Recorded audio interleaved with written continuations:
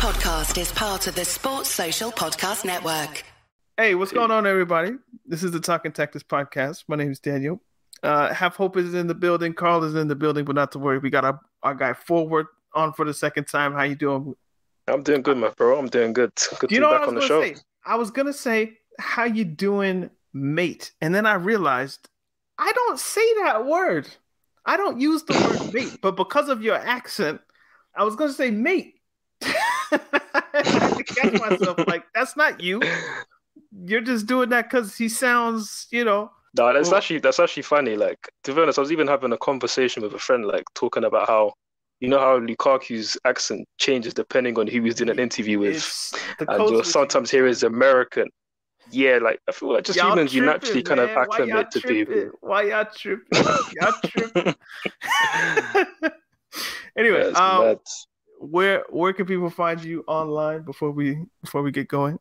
Yeah, it's at @forward_100 on Twitter. So you can catch me there. Yeah, the link will be in the description. You can follow us on Twitter, Facebook, Instagram at Talking Tactics. I'm at Daniel to look. Half Hope passes, halfhopefootball.com. Carl's on The Athletic. All the links are in the description. So let's get into this. Let's start. It wasn't the first game of the week chronologically, but maybe the most important game of the week, at least in Premier League terms. Leicester 4, United 2. Yep. Interesting result. Maybe not a shock anymore, considering how good Leicester have been over the past few years, but maybe more of a confirmation about what Ollie is or isn't. What was your reading on the match? I feel like this really just encapsulates what Ollie Ball is, essentially.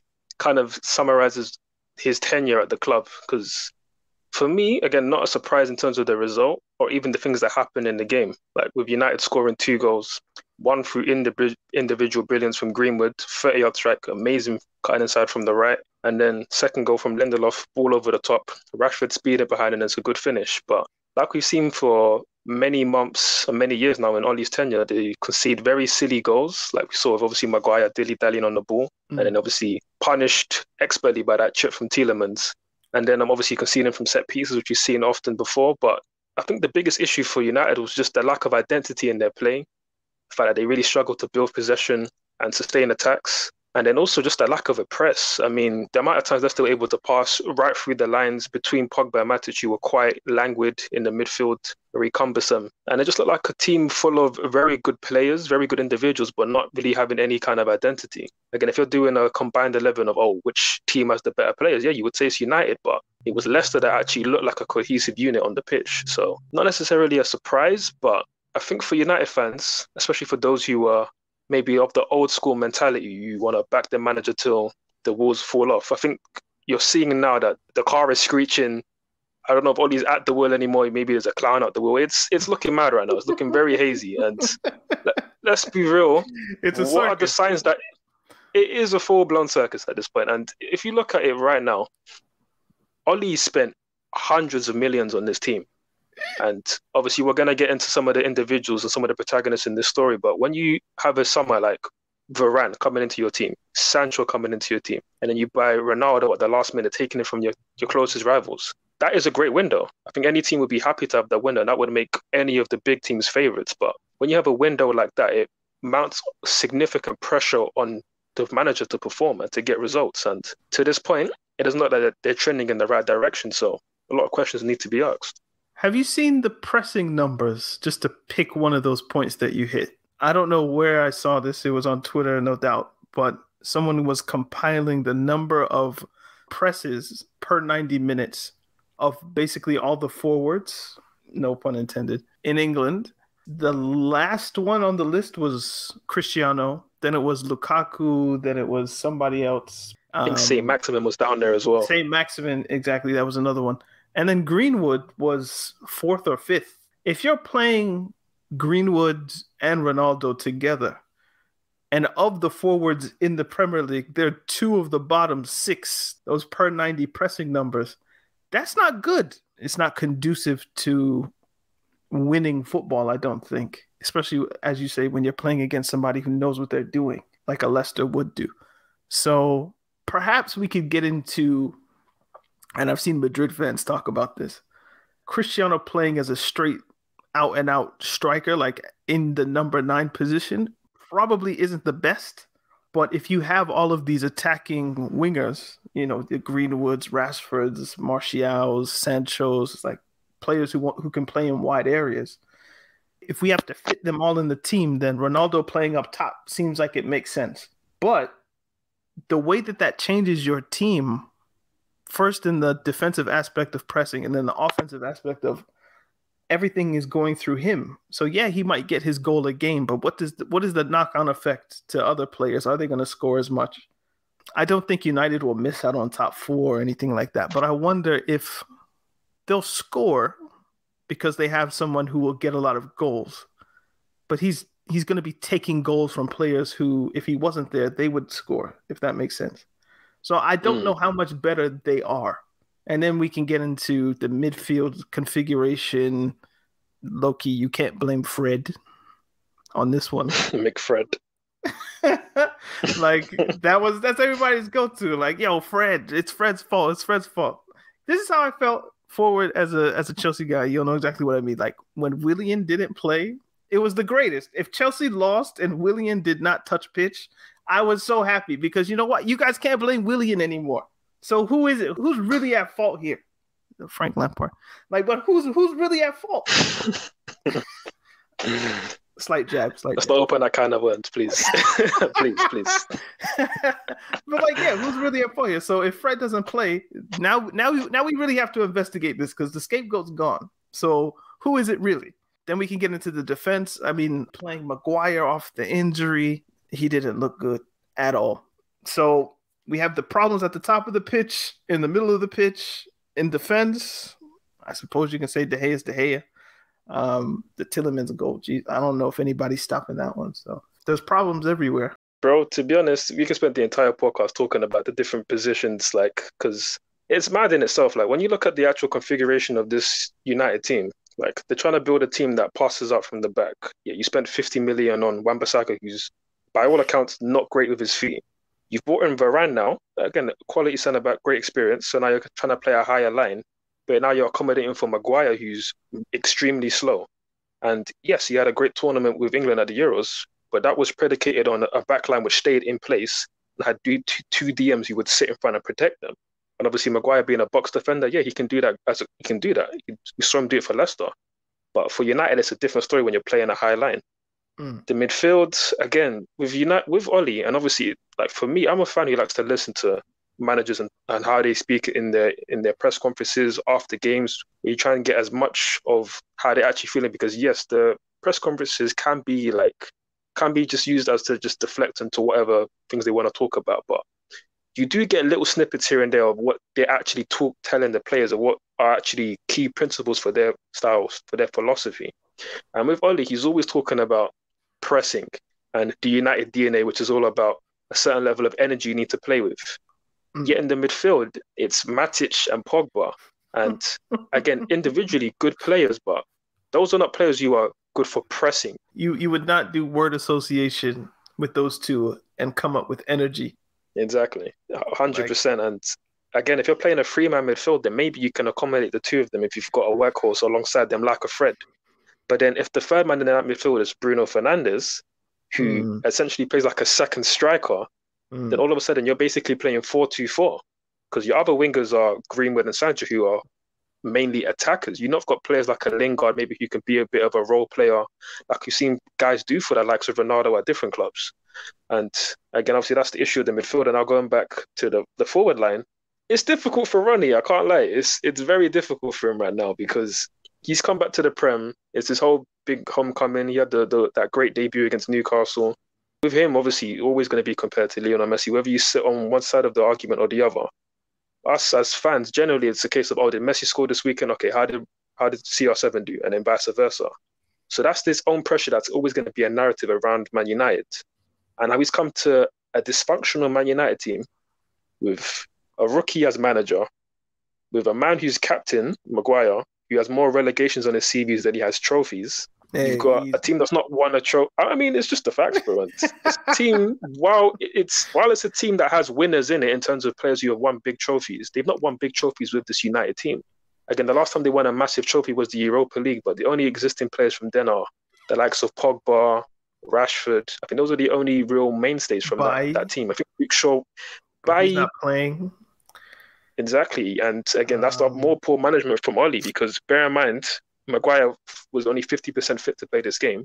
Yeah. And you can't trust Bailly to play this game. I mean, we're going to come on to Chelsea, obviously, a little bit later, but Tuchel, with injuries and obviously Thiago Silva being not able to play because of the Brazilian, everything that's gone on with the Brazilians, he trusted Sarr to play, he trusted Chalobah to play, and alongside Christensen, a back three that we've never seen before.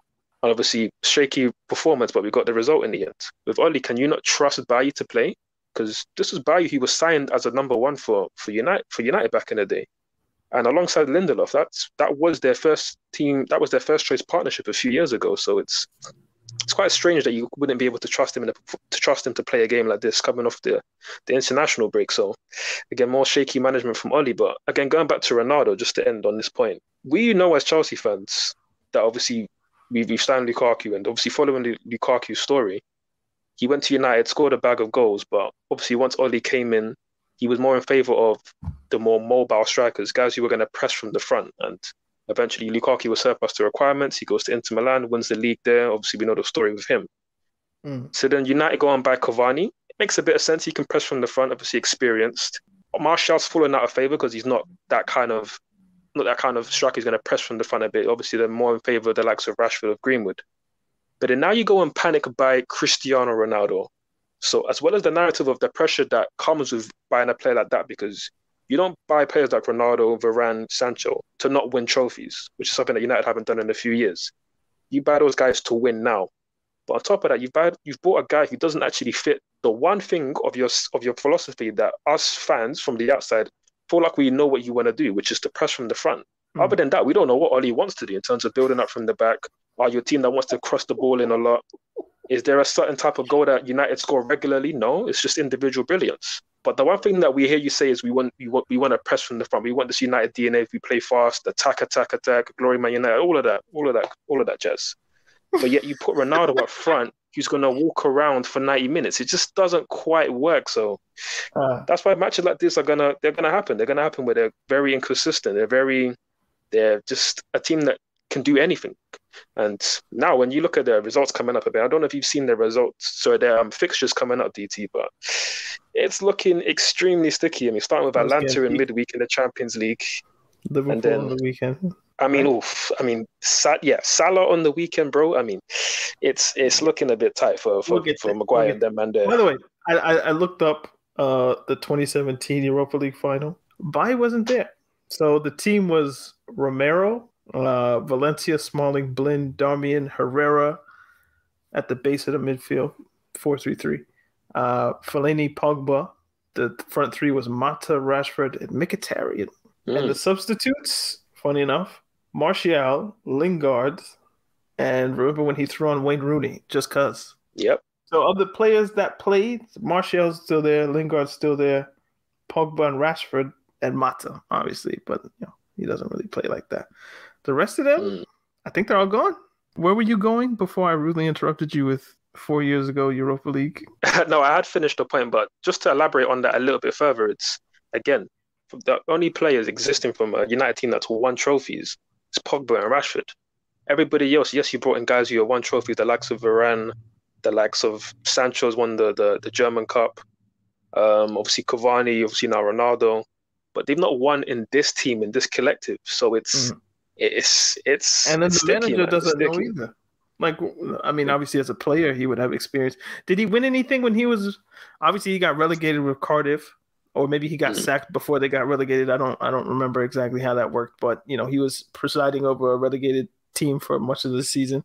Then he went to. Did he go back home to Norway and was coaching team there? Yeah, went back home to Molde. I think he failed to win the league in his first season there. So he's won something? Yeah, so I think he failed to win the league in his first season. Then he won it in his first season. Mm-hmm. He was failing to retain it in the second season, which is when United came calling after the Mourinho saga. And then the manager who took over then won the league the next season. So yeah, winning the league with Molde isn't quite a great achievement. Certainly not Certainly not something to put on your CV which says, "Oh yeah, I'm ready to be Man United manager." No chance. Hold on. Okay. I'm contemplating changing the name of this podcast to Wikipedia Merchants, but we're not going to do that. As a manager, okay, he won the Norwegian League twice, 2011 and 2012, and they won the Football Cup in 2013. So for whatever that's worth. Okay, I missed out a league title win. I'll give him that. But also, I think back-to-back leagues. There you go.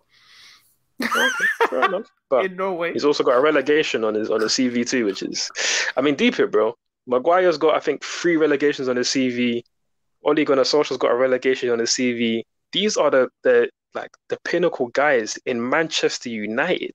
Growing up, I couldn't even compute. I mean, I was used to seeing, obviously, Sir Alex Ferguson being such a huge face of the club, and guys like Rio Ferdinand, Nemanja Vidic, obviously Gary Neville. I'm not a fan of him as a pundit, but as a player, he was the epitome of what United were, and that was a winning club. And look at them now, the likes of Maguire and Oli as like the faces of the club. It just doesn't quite fit. We got a question from Jax365. We'll throw this in here so we don't have to come back to it later. If Oli gets sacked during the next international break, who should United appoint as manager? Who will they actually appoint? Who do you think would be good of the available names? I've seen Conte. I've seen Zidane. I don't think Zidane is going to ever manage in the Premier League. So really, Conte is the only name that really shouts out to me. So those are the... No, I was just going to say that's who I would go for. I think that's who they will go for. Well, those are the 2 most logical names because they're the ones that are available. Obviously, Zidane, it's a question of whether he would want to manage in the Premier League. I understand that. And obviously with Conte, I feel like it's almost the opposite. There's certainly a huge desire to want to come back to the Premier League and manage. And I think a job like Man United appearing for him would be something that would be most ideal for him. And I feel like with his CV of getting the best out of aging squads, of squads that are kind of ready to be there, not that the process needs to be built in terms of we're building to a 3-4 year plan. No, it's the pieces are there.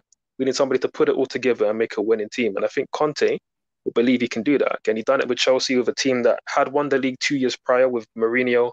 Then obviously had that off season, which we don't like to talk about. And then obviously Conte came in, lost a couple of his early games, changed the formation to 3 at the back, and then went on a brilliant winning run. Then obviously done something similar with Inter Milan in his second season to win the league. So I think for Conte, it would be a good fit. But then you look at the reverse, and for Man United, is Conte a good fit?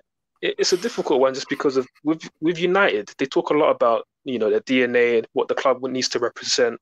Obviously, attack. So a certain type of football which is pleasing to the fans. I don't know if Conte necessarily represents that. Now, are they that desperate that they'll be willing to go for him? Because the football under Oli right now, is that impressive to anybody? I don't think it really is. So I feel like maybe Conte is the front runner in that case. I know obviously in the past there were huge links with Pochettino, and I think he was actually the main target for them post Mourinho, and it was only that Oli was meant to be a stopgap. But obviously, he went on that amazing winning run, which obviously PSG obviously climaxing with the PSG. But I mean, there were so many big game wins in the league before that, and his form was incredible. And also, I'm sure you remember the famous meme of Rio saying that he's got to sign that contract, sign it now. And BT, I mean, ever since that, boy, the form has been a bit mad. It's been a bit techie.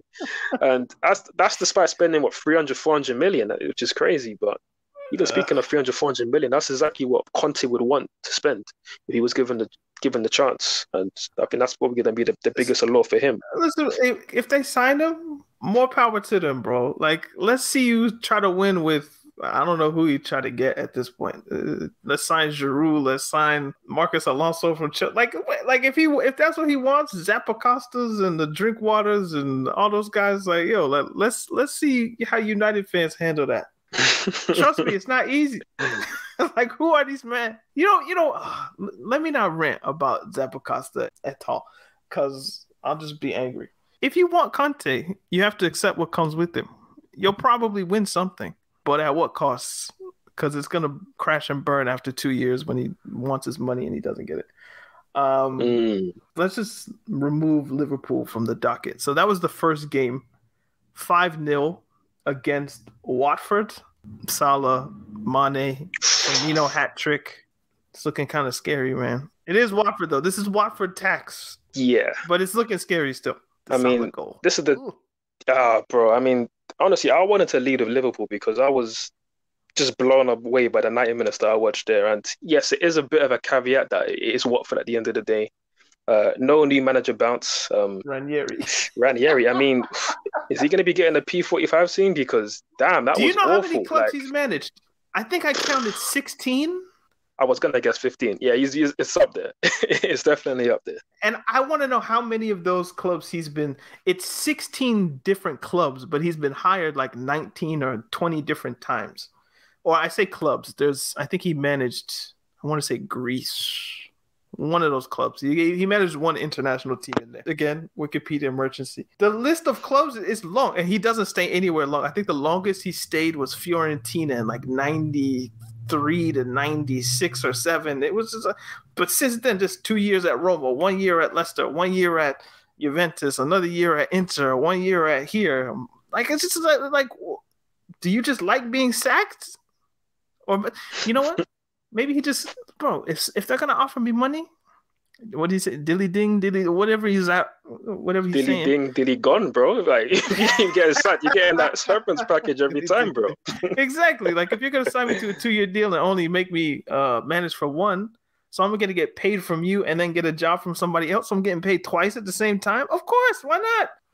Make the money. No, we'll do manager bounce at all for him. But I mean, obviously, I wish him the best. I obviously like Ranieri a lot, but it's going to be a tough job for him at Watford. But the people don't want to listen to us talk about Watford and Ranieri with all due respect. They want to hear us talk about only one last thing on. You know, he's managed so many different clubs. When I was thinking of the different clubs, I forgot Chelsea. Totally blanked. Like, oh yeah, like when I first started. Chelsea. Yeah, when I first started, repping, supporting this great club, God forbidden, forsaken team. Go on, DT, get it out. He was there. No, he was there. Like, that was my first manager, if you want to put it that way. Done a good job too. Got us into the Champions League. Beat Liverpool on the final day. Just way to bring it back forward. You're professional, bro. Way to bring it back to Liverpool. No, we got to do. Yeah. But listen, bro. Listen. You know he's equal with Drogba on goals now. Yeah, it's mad, bro. The legacy for Salah right now is mad. I mean, you maybe even can get to a discussion of where Salah is in the history of the Premier League, but just for right now, Salah, bro, he's moving nuts. Like, bro, when he first picked up the ball in like the first 2 minutes, and like he just kicked it past Danny Rose and then got on the end of it. Like, when I saw that, I said, yeah, it's over. It's over. Like, he's gonna destroy these men today. It's peak. Danny Rose is like he's enjoying the nightlife. I heard he didn't have any preseason. He was just living it up back in London. Yeah, because he spent a couple of years in Newcastle, and obviously the money ain't there in Newcastle yet. So I don't know about the nightlife there, but yeah, I heard he's been enjoying it. No. You know what? I've seen. Aren't there reality shows of like people in the Geordie Shore? Geordie Shore? Them? Yeah, it's good. Okay, I'll give it is credit. Sorry. Yeah, it's them. Yeah, it's good. So, it's not London. It's going to be Abu Dhabi Shore next. We'll get onto that. Yes. We'll get onto that. But on point, on topic, Salah, one of the best players in the world right now. Not even just on form, but just how he's playing in general right now, because this level of performance that we're seeing from Salah is different. For me, he was kind of similar to the guys like Bruno Fernandes. And again, I don't want to make it sound like I'm putting him down in terms of what he was doing, because he was getting goals, he was getting assists, and he was contributing to Liverpool. And again, I give him huge credit for his performances last season at a time where half the Liverpool team took the season off. Again, Van Dijk was injured. There was the whole centre-back crisis, but Salah was the one consistent in terms of performances. Mane had a very off season. Firmino, I think, got like maybe 4 or 5 goals in all competitions, but Salah still contributed with 20 plus goals. And to be fair, for me, I feel like my favourite season from Salah since he's returned was his first season in 17-18. And obviously I remember that culminated with him getting the shoulder injury in the Champions League final. But I feel like his performances in that run was top quality. Yes, he may have scored more goals in the season since then and won the Golden Boot and things like that. But I feel like his overall play, his ability to dribble past players, his playmaking was up there. It was top quality. And I think since he's gone more to being like a goal scorer, which is good, that's what you got to do. You got to prioritize what's going to help you win games. doesn't necessarily need to be pretty. Like, for example, Ronaldo, his transition from being like an all-encompassing winger to just being more of like just a penalty box striker in the last few years.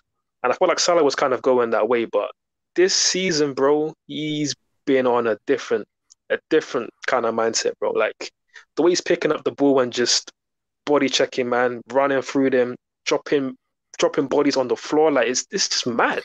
Like the goal against City, like when he first bumped Cancelo, I was just like, oh, like, he just felt like something was about to happen here, and then ran at Laporte, turned him inside out, finished it with his right foot. That was a brazy goal. But then what he did to Watford, yeah, with the whole drag back, with 4 men around him, went to the outside, cut Cathcart, sent him to ball, and like it was futsal. It's like you're not supposed to be able to really do that against professional defenders and then get your way out of it.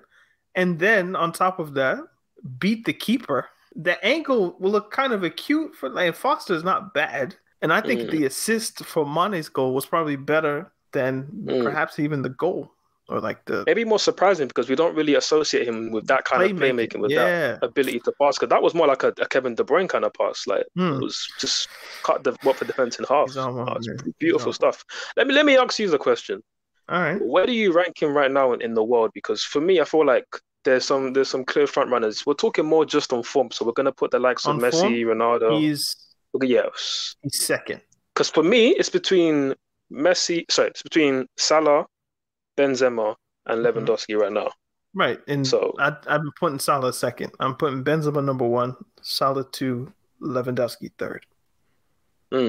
If we're talking goal scorers, you know, if all players on form like this very second, Edouard Mendy.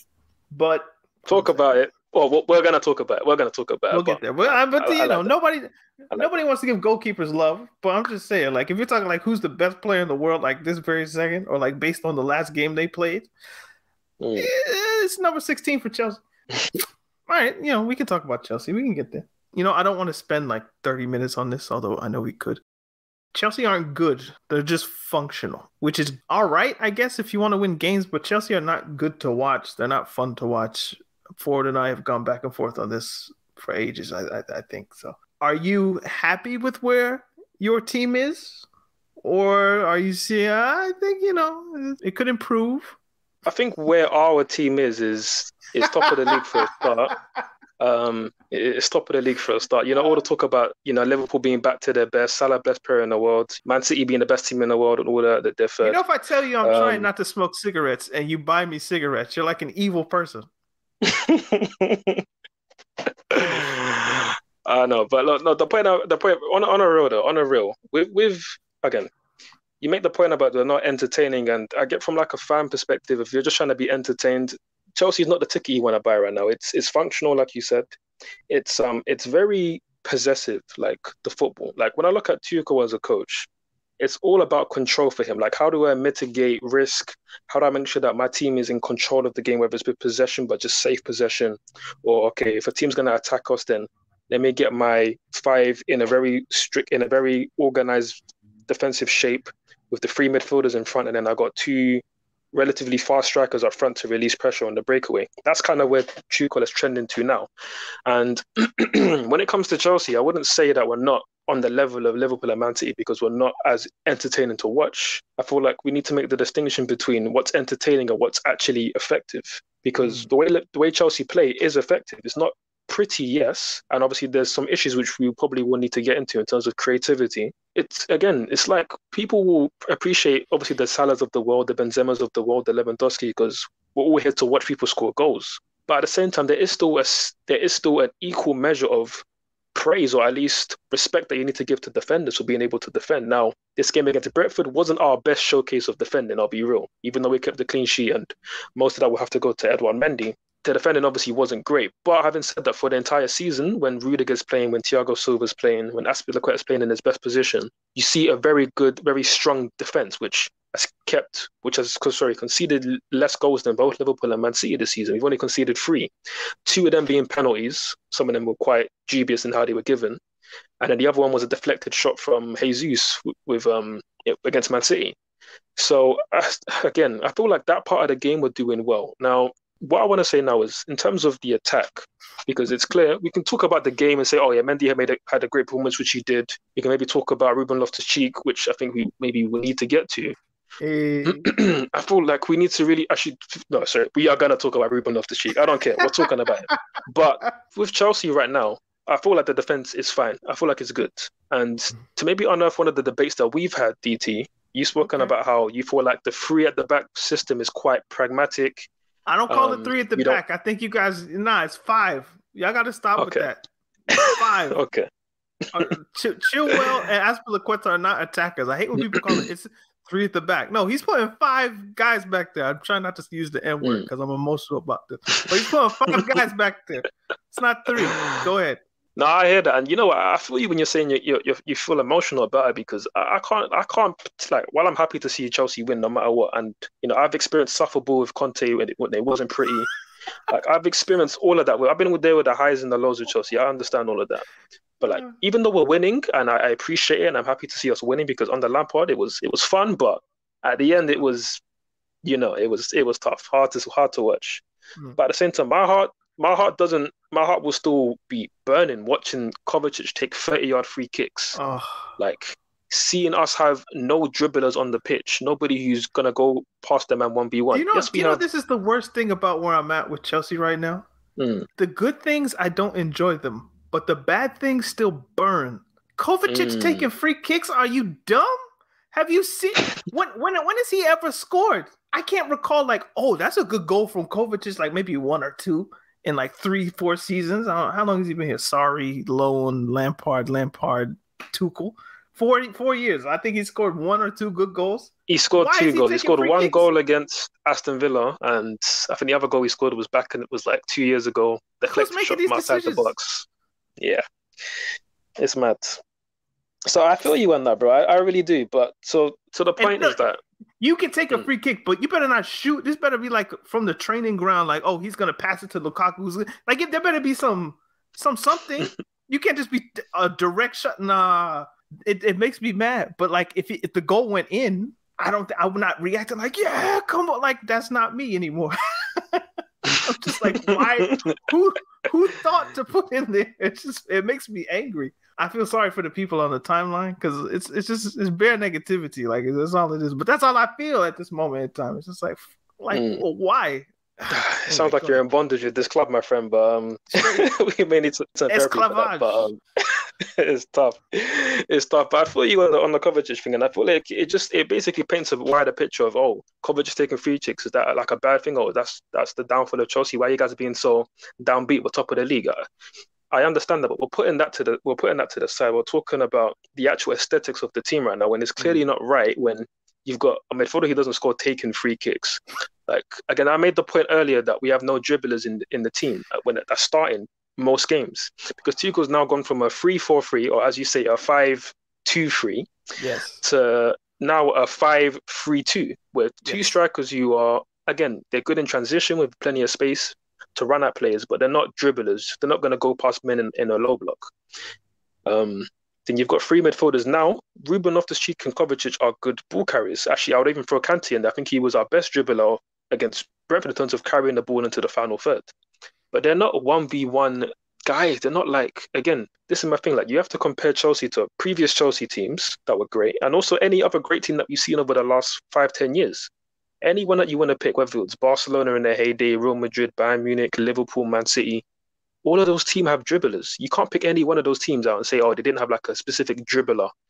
And even with Chelsea, at our best recently, we obviously had Eden Hazard who could dribble past players and take the game to the low block and go past 2 or 3 men, open up space for a striker like a Diego Costa to go and score. And that's what we're lacking right now. Your best dribbler in terms of service for Lukaku.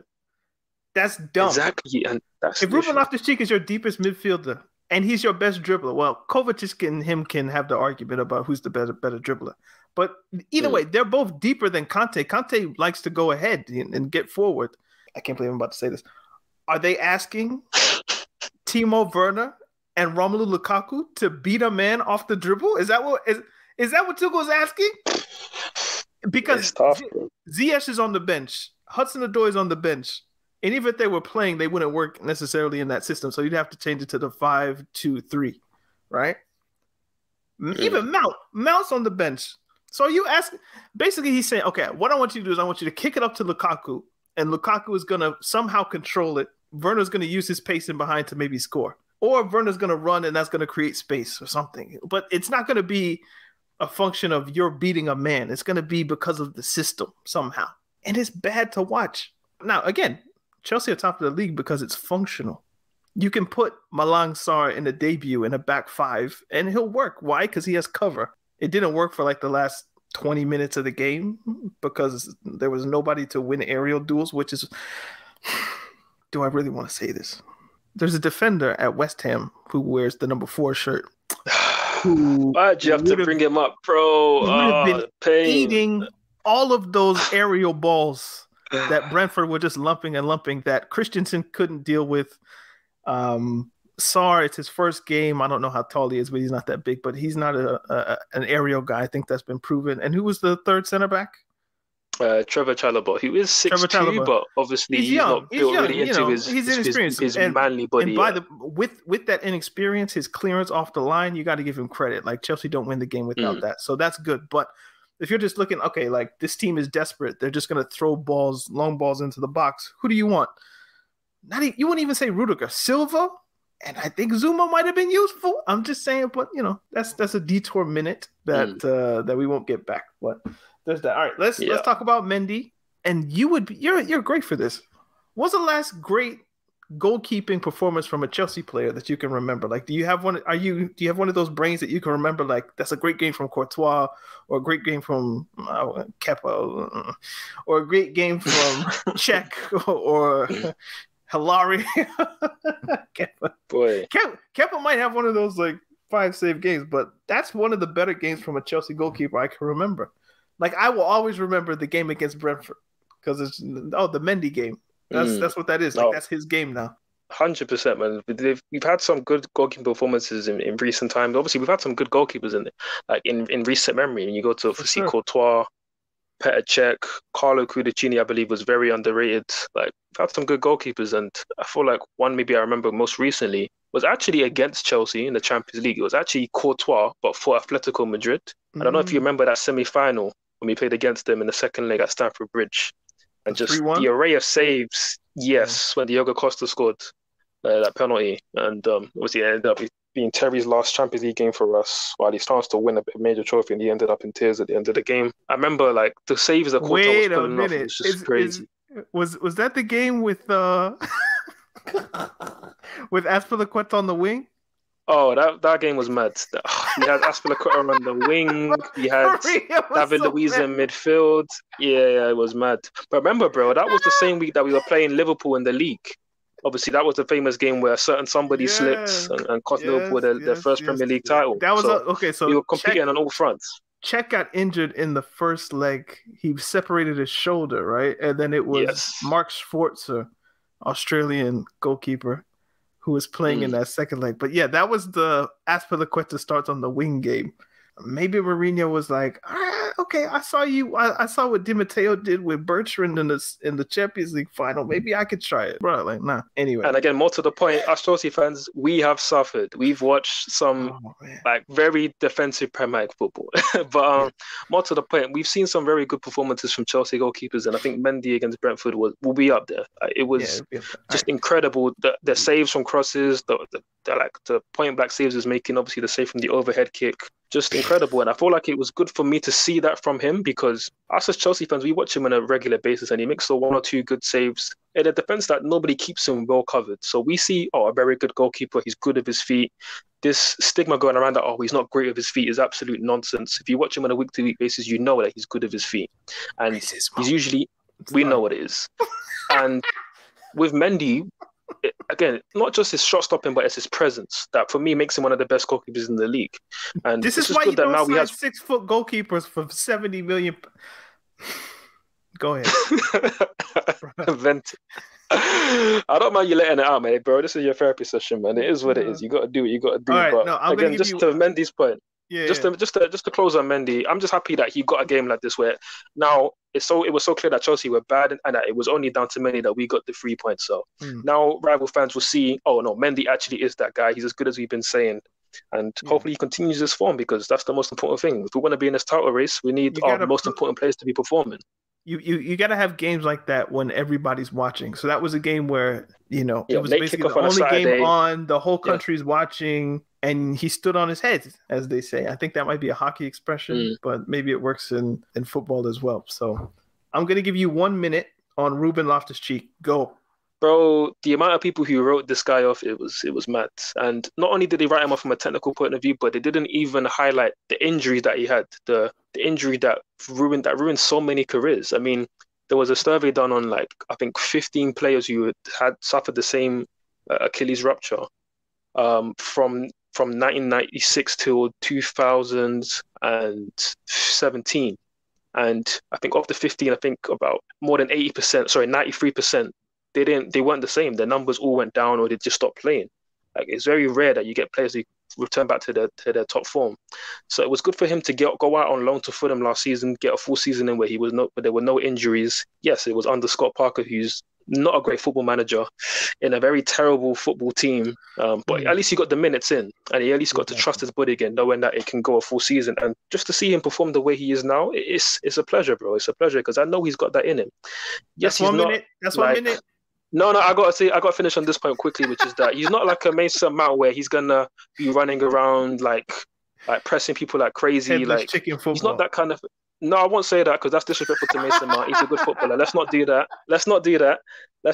But he's a different kind of player. He's a bit more subtle. And I feel like he needs the game to come to him, which is why it is a bit of a masterstroke from Tuchel. I'll give him his credit of playing him as a number 6 because for me, I always thought he was more of a number 8.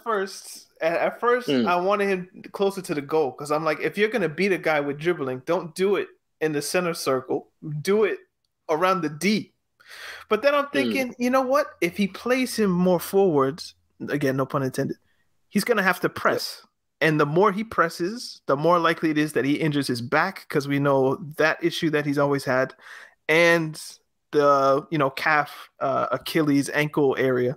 So maybe he's just like, look, I can save you a little bit more by playing you deeper, and I can use the qualities that I know you have to help the team progress the ball up the pitch, which is cool. So, yeah, I'm not going to rant about the game in Boston against Haight that was on a bad pitch that didn't need to happen, that ruined a 10-goal and 40-game season for Sarri and just derailed everything. I'm not going to get into that. But this is the thing about Rue. I don't know how I feel about him, though. In the sense that I think he loves Chelsea a little bit too much, that his career might have been better served to do what Abraham did, where, all right, I'm just going to go to a place that wants me and I'm going to show out there. I think he's going to turn 26 in January. I don't know if he's played 150, 200 senior matches. For a player that's this talented, obviously we can get into the injuries and things, but he should have had experience under his belt by the time he was 22, 23, because everybody knew, especially Chelsea people who stay up to date with the academy, like, bro, there's a kid, he's like 17, 18, the comps that were coming out, like, bro, like, is this a man?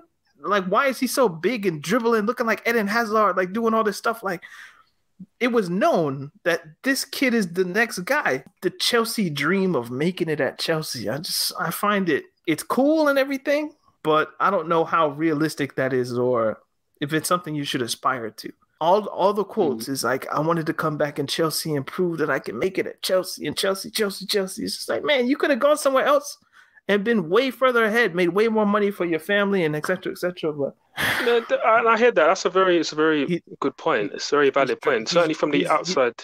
He's drunk the Kool-Aid, man. I just realized where that came from. Like, you guys can do your own research. But, it's a crazy story. Go ahead.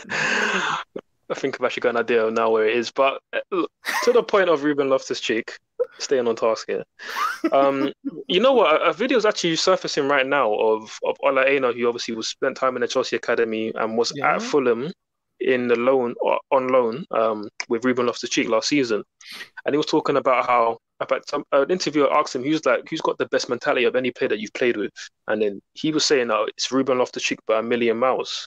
And obviously the interviewer was quite surprised. And Wale Aina's explanation was that he'd never seen somebody so headstrong in terms of, I'm going to make it and I'm not going to let all these injuries that I've had deter me from what I'm going to do.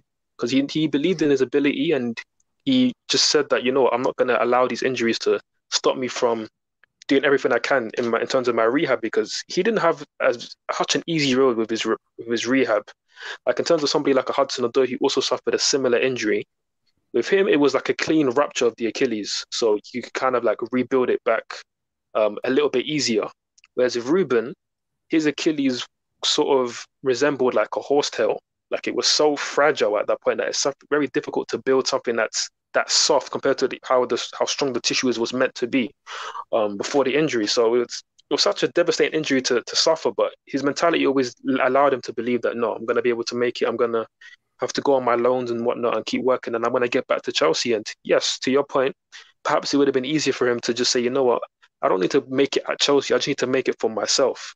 And who knows where that career path would have taken him. But you look at a career path now, even myself as one of the biggest Ruben believers, I saw him at times at Fulham and I thought, is he really going to make it at Chelsea? Should he just not go on loan somewhere else? Maybe be a pretty good Premier League player somewhere else? But credit to him for always believing in himself. And now he's got himself back in the Chelsea fold at a time where people thought, oh, why is he even at the club now? We've just signed Saul Niguez. We don't need Ruben to try and be our fourth midfielder. We've got a fourth midfielder. Well, it turns out Ruben is maybe going to be our starting midfielder ahead of Jorginho. Oh, what? Do you know what his daughter's name is, bro? La Freak. Just imagine, like actually, you know what? Maybe that's for like an outtake. We'll leave that. Leave it. But yeah, I'm just go ahead. Yeah, but Ruben, it's good to see him back, and I'm happy because that's what this Chelsea team needs. Obviously, to an earlier point that we made, this team lacks that bit of creativity, that bit of something that just gets you excited. Like, because like when we talked about. Yes, and when we look at like Liverpool, if I want to watch a game of Liverpool right now, Salah right now, maybe not last season, but this Salah that we see now, he gives me that X factor that, oh, I'm going to watch Liverpool because he's going to do something a bit special. With United, as dysfunctional a team as they are, he's still got players like Pogba, like Greenwood, who can do something that makes you feel, you know what, I want to watch this because they might do something a bit special. Obviously, Cristiano Ronaldo on this day, of course, they've got plenty of players like that. With Chelsea, does Werner give you that vibe? No. I'm just being real. He doesn't. Tammy Abraham's better. Lukaku, does he give you that vibe? He's a good striker, but doesn't give you the vibe he's going to do something special, like off his own back. But he's not going to sell a ticket. Yes. Again, you look at our other players. Obviously, again, just going briefly into our attacking players and our lack of creativity right now. Ziyech, I'm sorry to say, but he's a false prophet. It's unfortunate, but it is what it is. Kai Havertz, second season, we'll see how he does. But again, very languid, but then also he doesn't actually do much on the pitch. Yes, it's great having good football technique and whatnot, but what do you actually do on the pitch? The guy averages less than one dribble a game for Chelsea this season. It's poor. It's not good enough. Mason Mount, does he give you that wow factor? He's a good player, but no, he doesn't give you that wow factor. But Ruben, it's different. You feel like you're going to watch him and you're going to see him do a bit of skill, beat the press, and it's a quality player. So I'm just happy to have him back in the team. I said 1 minute, like 5 minutes ago. So... bro, all I'm going to say is, bro, just be happy that I didn't go longer in terms of what things we can do better with the formation, how 5 at the back's not a defensive system if you play certain players. We're going to bring you back. Don't worry. Don't worry. I know. We're good. Let's talk about Newcastle quickly. Do you have an issue with, the fans? They were flying the Saudi Arabian flag. They were dressing up with, I don't know what they would be called, but like Arab garb, I suppose. Like, yeah. Well, like this is an interesting social experiment almost, where like people who would have never ever done this 2 weeks ago are like, okay, I fuck with Saudi Arabia. These are my guys. And then, they're flying the flag. It's just like, okay. And then. And you don't have to get into this if you don't want to, but I'll bring it up just because I find it funny. Oh, not funny, but droll might be a better word.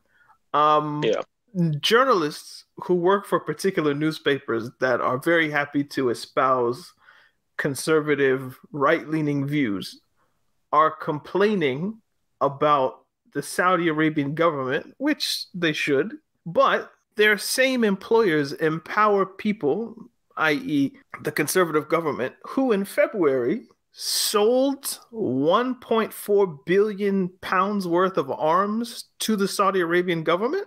Surely you should have a problem with your employer that perpetuates the political disposition that would put someone like Boris Johnson in charge of the United Kingdom for all intent and purpose, rather than Newcastle Football Club. Like we can do both. We can walk and chew gum at the same time. But the 1.5 billion pounds of weaponry that is sold to Saudi Arabia is more important than who owns Newcastle Football Club. Now, as a football journalist, you're going to obviously look at the football side of things. But I do find that quite interesting. But that's just me. You want to talk about... Just to answer your question of... I mean, that'd be the easier thing to do, and we will. But what I will just say is, again, it depends who you are, what your issues are with the whole takeover. Obviously, it depends how you want to look at it, because as much as you said, there's certain human rights atrocities that have been committed. Like, obviously, I know you've heard of the story of the journalist being chopped up, who I believe was... Jamal Khashoggi was the name. But obviously, we know that their record of people who have been found to be gay in the country and things like that are very, very bad. Let's just say there. And did you know that the Khashoggi family was arms dealers? Believe that. I did not know that. It's so, again, we can get into that. And obviously... Google is your friend, not you forward, but, the listener. Go ahead. Yes.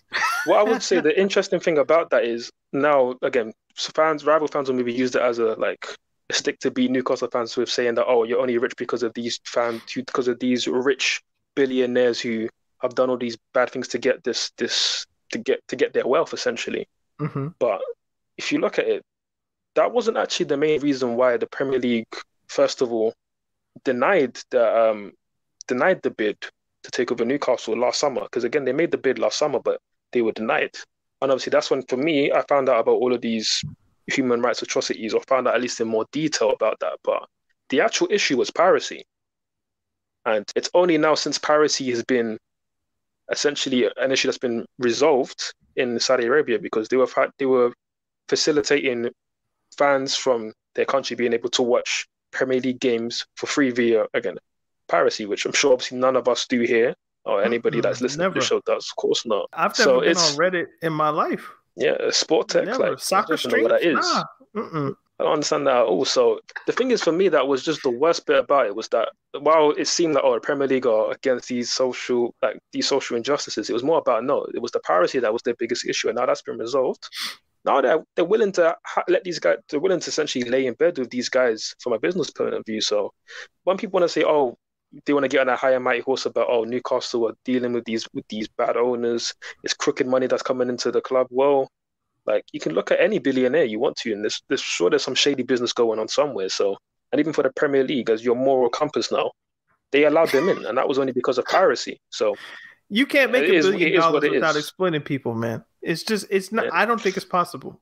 It's difficult. I mean, I would love to meet a billionaire that says they haven't, but then they're probably lying to you, aren't they? So it is what it is. What is easy to talk about is the football. I don't know where you want to go with the actual game itself, or maybe just more the future. The game itself is exactly what everyone thought it would be. The atmosphere was crazy. We got money now. Well, actually, the game wasn't exactly. We might get to that in a second. But, the atmosphere is crazy. They start out great. They score early. And then, reality sets in. Firstly, there was the game was paused because someone had a heart attack, or I don't know what happened, but there was a medical incident that happened. The game was paused for a moment of time. There's doctors in the stadium going and giving CPR, heroes, obviously, that save someone's life. So that's always interesting and indeed harrowing, and it's tough to watch. Whoever the camera people were, they were way better at this than they were in the Euros when it happened to Eriksen. It's not like they went into the crowd and were like, let's get the close up on the person. They were more respectful. So I thought that was even till now, bro. I still can't get the image of Eriksen's wife at the time. The pictures that they got of her at the time, it was just so insensitive. It was, when I was watching it, I'll watch something like that and I'll just think bro, the emotion that person is going through and those people are going through, I feel it. So I felt my heart starting to pump a bit weird, because it was just is he going to be okay? The stress that you were feeling. I couldn't imagine being his wife and then having a camera in your face is just sick. Yeah. But if I can be affected, his teammates and his family, like, and then they made them play a game, like, it's crazy. Anyway, but yeah, that happened in Newcastle, and I think the person is okay, but best wishes to whoever it is. And then you got to start playing football again. I'm not sure if this goal the equalizer happened before or after, but that was a thing. But yeah, reality set in. Like, Newcastle are not a good team. They got new owners, but the transfer window hasn't happened. So yeah, they lost.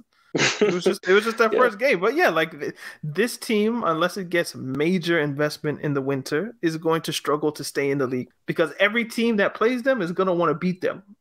Because you're the new guys. Okay, let's test ourselves.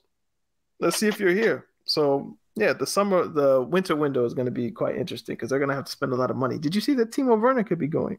Lord in heaven, please let this happen. That would be good. Please. Incredible. Do you have like a quick point on this one?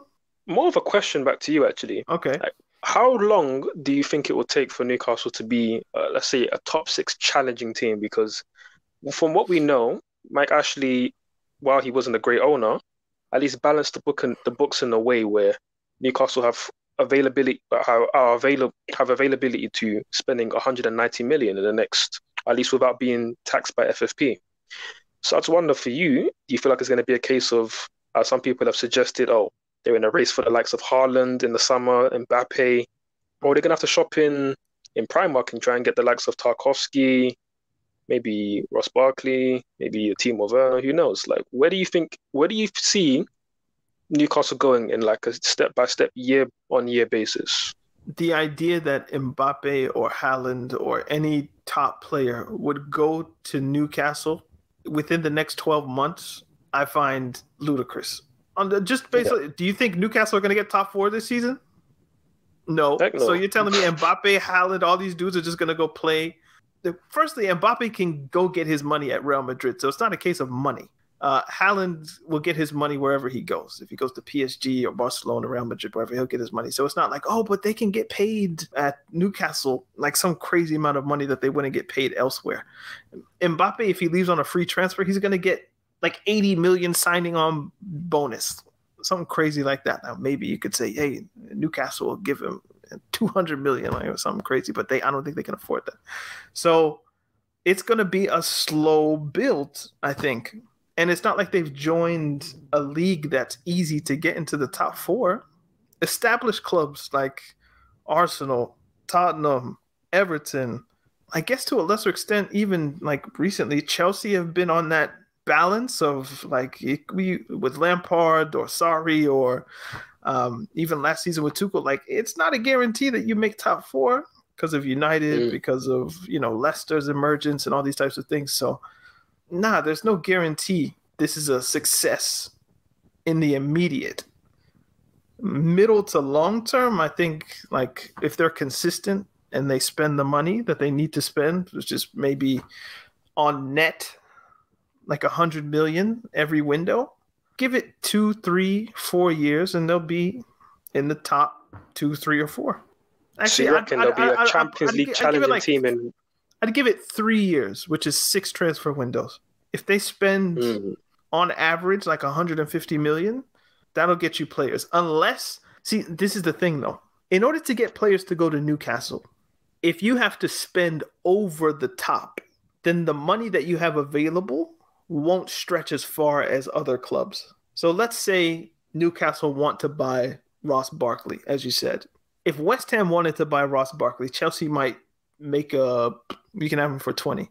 If Newcastle comes with their big ownership and their millions of alleged Saudi money, Chelsea aren't going to settle for 20 million for that price. They're going to ask for 30, 40, 50 because you want a player, you have the money. Well, let's see it. And then you can negotiate from a different place. I say if they spend 150, 200 a window on average, but what quality of player are you getting and what price do you have to get them to go to Newcastle? Because it won't be the same as if it's United or Chelsea or Arsenal or others. How much water's in the well? And it's going to have ramifications on everybody else as well, because it's going to inflate the market. If they have to spend 100%. $50 million to get Ross Barkley, then what does that mean? Then how much is Chouameni worth in that case?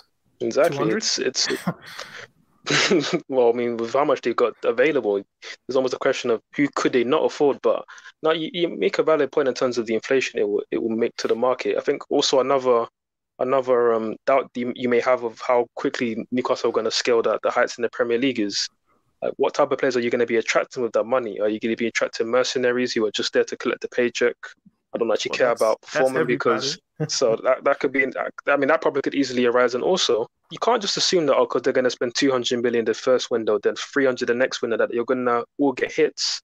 Like we saw Man City's rise to the top. Like they still have to go through the dirt of getting players like Elano and whatnot, who were decent, but it didn't quite work out. They had the Robinho era where it was a big signing. They obviously had some success, but it wasn't great. It was only until they got Tevez from Man United that things really started to turn for them. But that was 3 or 4 years into the project. Or you buy the right player, but it's just not the right fit. If you look at City and you think about Boateng, that's a great buy. Yeah. But it just wasn't the right fit at the right time, and he needed to go to Bayern in order to become the player that he was. So it's just because you have money doesn't mean you'll win. Like what you want, you'll win games just based on the strength of your squad is going to be better than 15 of the other teams, but it doesn't mean you'll hit the heights. Like PSG are a great example. You know, the only reason they're spending all that money is to win the Champions League. They haven't got it done yet. City is kind of different. English dominance or dominance in England is a paramount concern, but the ultimate is winning Champions League, and they haven't done that. So I'd love to know, what are the goals of Newcastle? Is it just we want to make this team competitive? Is it we want to win the Premier League year in, year out? Is it we're going for the Champions League? I wonder what their goal is, and I'd have to listen more to Stavely and whoever the other people are. So, all right, let's talk about FIFA. Forward, if you don't know, is a FIFA guy. I'm told he's very good, scary good. Even from people who like play the game a lot, they're like, no, Forward, he's the shit. So as someone who plays the game of FIFA, but HH bought FIFA? I'm shocked. All the evidence of the past 4 or 5 years that I'm sad he's not here, because I wanted to know the reason. Like, what happened in your life to where, like, yo, you've actually bought FIFA? But EA Sports are going to lose the FIFA license, I think. Like, maybe you would know better than me, but like, what's going on with the game? And is this good? I only just this is good news. This is good news, because for those who've played FIFA, you've known the issues that FIFA has had for a long time. The main one of which, Ultimate Team, the game mode, which is catered towards it's basically gambling. It's legalized gambling, but for a game that is meant to be just free plus, and you're essentially incentivizing kids to spend heaps of money on these electronic cards to essentially better their gaming experience. It's a pay-to-win system. And there's obviously been a court case against EA for a long time and FIFA for a long time that says this game can't be sold with the impression that it's for free plus, that it's fine for obviously for kids to play, when it's not, when they actually incentivize, spending money, essentially gambling. So there's been many issues with the game in terms of the actual gameplay itself, and for many issues. So to see that now EA are parting ways with FIFA, I think, again, I've only just seen the headline and I was just coming in as the news broke. So I think a lot of it is to also do with licensing. So it's interesting times, because for the football gaming community, okay, I'm technically a FIFA guy, but originally I was a PES guy. PES was my thing, bro. From PES 04 days, you remember the cover with Adriano on the front, golden cover. But PES was massive, bro. PES was infinitely bigger than FIFA, certainly at least in the European market, certainly in the UK market. Now it's changed from PES to eFootball. Yeah, they made it free now, which is a whole other madness. Then I don't know if you've seen the player faces, the graphics. Jesus crispy. I mean, bro, I played PES in 04 and the graphics are better then. 15, 16 years ahead. How has it gotten worse? It don't make sense. PS2 graphics are looking better than 2021 graphics. For real, bro, it's mad. And it's just a shame that PES went a certain way, because obviously the whole licensing issue that they had in the early 2000s. I mean, again, nobody wanted to be playing with no Fred. They were sniping Juventus. They sniped, Piemonte, Calcio. They were doing all that kind of stuff with Serie A. Yeah, but that's not enough. That's not enough when you're still playing with Merseyside Red versus London South Blue, like all this nonsense. Like it's not the one. But hopefully with EA being out of the picture with FIFA, we get a new maker with FIFA to go and to make a great game, because it's just the way the market is now. It's not the one. The question I would ask you is this more a case of EA leaving FIFA or FIFA leaving EA, in the sense of, are EA still going to make a football game? It just won't have the FIFA licensing with it? Or is this FIFA will have to shop the idea of a licensed FIFA video game to a different company, like 2K or whatever the case may be? Because like EA aren't going to stop making a football game, or is it just not possible if you don't have the backing of FIFA? I think without the backing of FIFA, it makes it difficult. I would have to assume from a legal standpoint, but I think it is more the latter. It's more a case of, I think they will go their separate ways, and FIFA are going to just now be shopping around for a new maker of the game. And I think 2K is an interesting point, because for a long time, fans have wanted to see 2K produce the game rather than EA, because EA have fumbled the bag for many an occasion. And even now, when it comes to the game itself, it's not playable for most people. In terms of the 1v1 experience, it's not. There isn't much of a skill gap. It isn't that entertaining. And for me personally, like, I don't even really play pro clubs, to be honest. I don't really mess around too much with Ultimate Team or anything else. And I think that's the case for most fans, for most people who play the game. They've gone more to... I do seasons. But see, with seasons, career mode and all that, it's just... I mean, again, it's all down to personal preference, but it's just with the gameplay that it is now, it doesn't feel like a realistic simulation of football, and that's the reason why we play it. We're not like, for me, I'm not a massive fan of EA in general or FIFA. Like, I actually hate FIFA I actually hate FIFA, but I just love football so much that I want to play the most realistic simulation of it. Yeah, exactly. And if I can't kick a ball in the park, then the next best thing is playing a simulation of it. It's just a shame that FIFA itself is bad. Now, at least with pro clubs, it's a bit more realistic, but still not quite there. Do you know what I see coming, though? EA's just going to... Okay, we don't have the FIFA license. That's fine. But we could just go to UEFA, and we could make a UEFA game. Or we could go to the Premier League, and we could license a Premier League game. I think UEFA probably makes more sense, because I don't think you need the backing of FIFA to be with UEFA. If they aren't independent entities, like there's like a large enough gulf between the two. So imagine EA just goes to UEFA and is like, look, we want to make a Champions League game. And then that would be very interesting. And then you do deals with each league that is in the Champions League, which is basically all European teams. And then you could have individual leagues from there. So if EA wanted to get around it, like, look, we don't really need FIFA. We could just make a Champions League game and have leagues within it, because they have the rights to the Champions League. That's what's going to come next, and people will buy that. And you'll be playing Ultimate Team, but just on Champions League nights or something. I think for me, the hope for players, for people who play the game, who just want to play a good football simulator, is that perhaps maybe it becomes a case of EA versus FIFA in terms of making two new good games, but with the financial backing to actually invest properly into it. Because I think the reason why FIFA's gone so stale over recent years is their biggest competitor, PES, has unfortunately fumbled the bag. I mean, the recent editions of the game have been terrible. Then they decided to go free with eFootball. And there was a lot of talk about, is this going to be like a new coming? Is this going to be a new era where they're going to be competitive again? And I mean, all of like the trailers that we saw, the player faces, like it's just a disgrace, to be honest. I don't know what's that about. If it can make HH by FIFA, then it's bad. That's the thing. Bad. So you know what? Aside from all of that, you know what we need to do? What? We need to have like a Have Hope Football Hut Pro Clubs team. That's what we need to get together. Because we could do like a tournament, but wouldn't it be more fun if we got a group of the boys together, for whether it's the hangout, or maybe you get like selections of people from different hangouts or whatever. And then you have like pro club teams. So maybe you can even make a mini league, or maybe just as one team that's managed by HH is then trying to climb up the divisions. And then could you imagine that? Now HH giving his team talks to these players, analyzing their performances, calling out the bricks. I mean, bro, it writes itself, bro. You might have an idea. But anyway, this has been Talking Tactics Podcast. We do this every Tuesday. Forward, we thank you again. What's the thing? Is it stepping into the breach? Yeah. It's the saying, stepping into the breach. Replace someone who is suddenly unable to do a job or task. Yes, stepping into the breach. So, Forward, we thank you for stepping into the breach, man. We appreciate it. Where can people find you on the internet? Yeah, on Twitter, as always, at @forward_100 for most things about Chelsea, football, a little bit of MMA talk in there, and boxing as well. You'll probably find some Deontay Wilder memes because, yeah, that fight and that trilogy was peak box office entertainment, let's just say. So you can find me there for all things sports related mainly, but yeah, those 3 sports in particular.